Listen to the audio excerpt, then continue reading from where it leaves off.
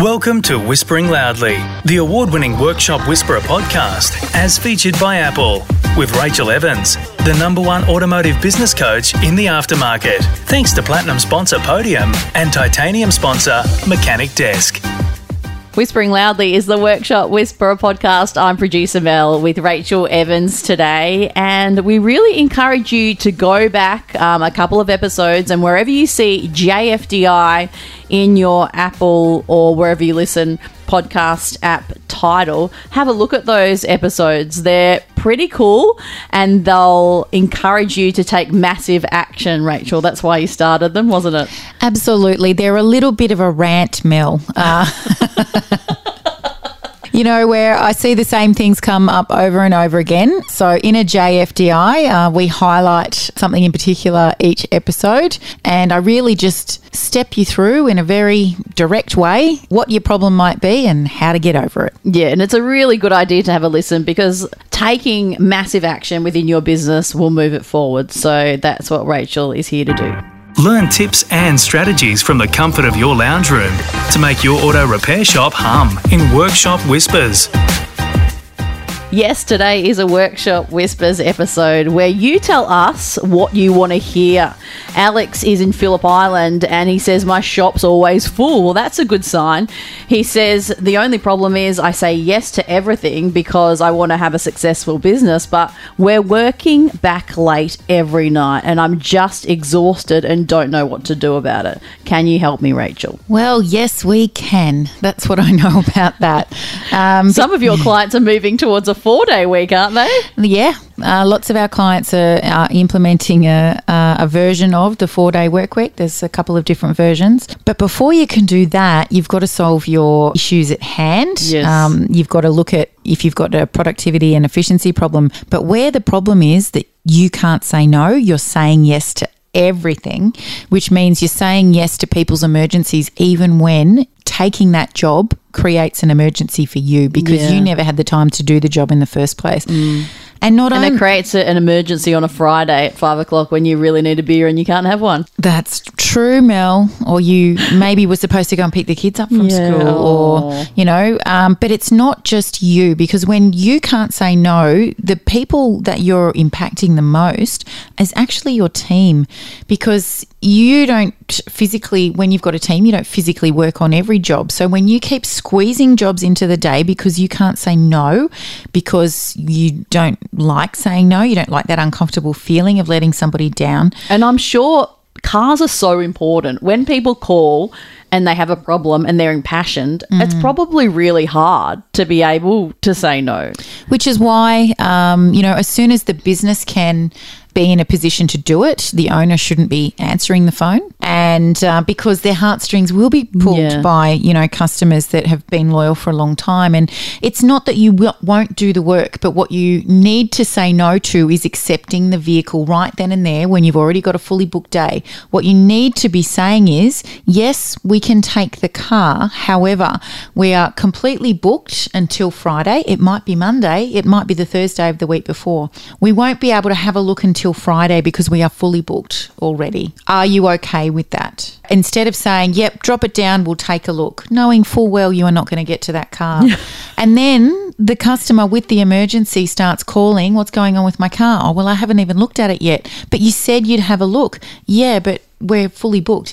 It can be really simple as just adding a few extra words into the conversation. The other issue is it's not just on the phone. It's when the tow truck drops a car off and then you've got this car, you know, is expecting, the owner's expecting it to be fixed. Again, you've got to say, you know, we're fully booked until blah, blah, blah.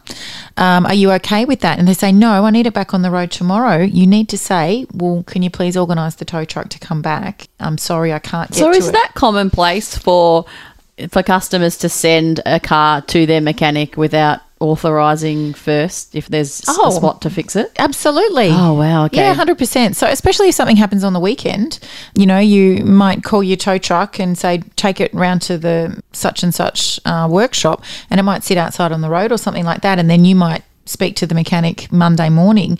And I guarantee you that the owner is going to feel obliged to fit that car in that day.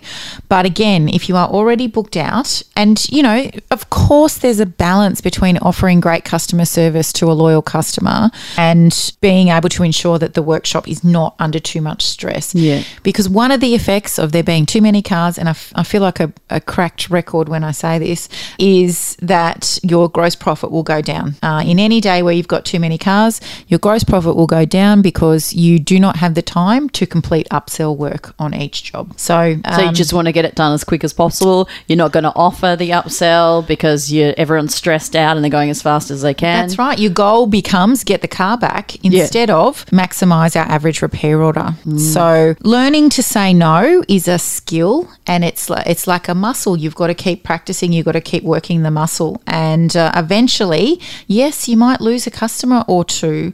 However, that is far better than continually pushing your team to the max every day, them burning out, you burning out, and your workshop just being in chaos. Yeah, you might even end up with a few letters of resignation if it gets too much. That's right. Join our free Facebook group, Your Profitable Auto Repair Shop, and join in on the conversation with auto repair shop owners just like you globally.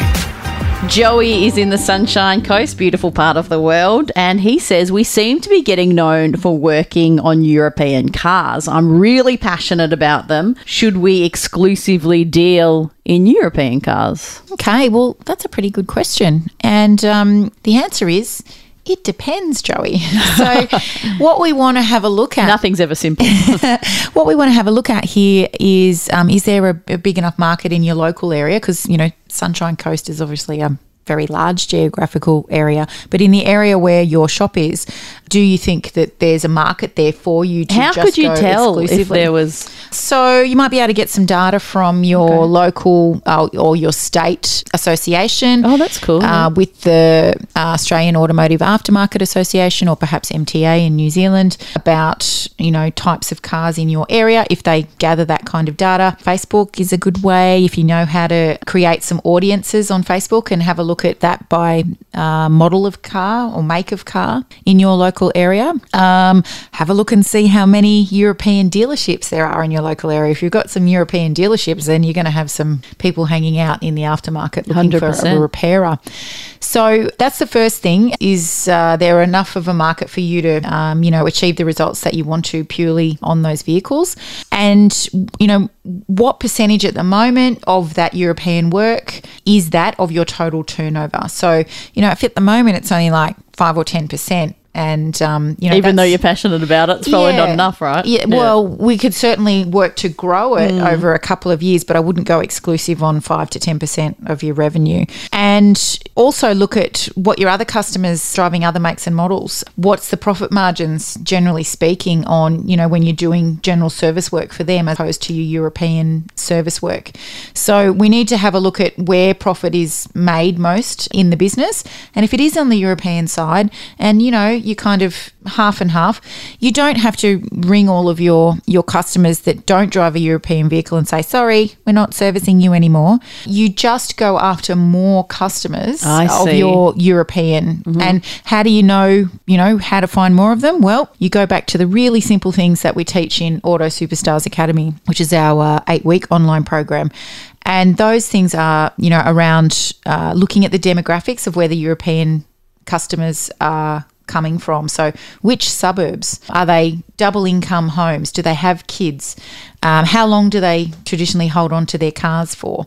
We gather all of that information, and then you can create marketing messages that will talk to more of those kinds of people. Of course, people hang out in layers. So if you've got a couple who's, you know, got at least one European vehicle in their household, they're likely hanging out with other people who have a European vehicle in their household. Like attracts like. Yeah, that's right. And so we can, you know, come up with little referral incentives, or just ask your customers for a review or to check in on Facebook when they get to the workshop, so that appears in their friends' Facebook Facebook feeds and things like that. So the first bit of work you've got to do there, Joey, is work out if the local market can sustain you doing European wholly and solely, and then what percentage of your business at the moment is just in European. Do you need to grow it some more in order for it to be your full focus? And then where can you find more customers like the ones that are coming to you already that are really happy with your work? Definitely a cool idea though, because it is a distinguishing feature of your business. So Yes. Well done, Joey, and we hope you have every success.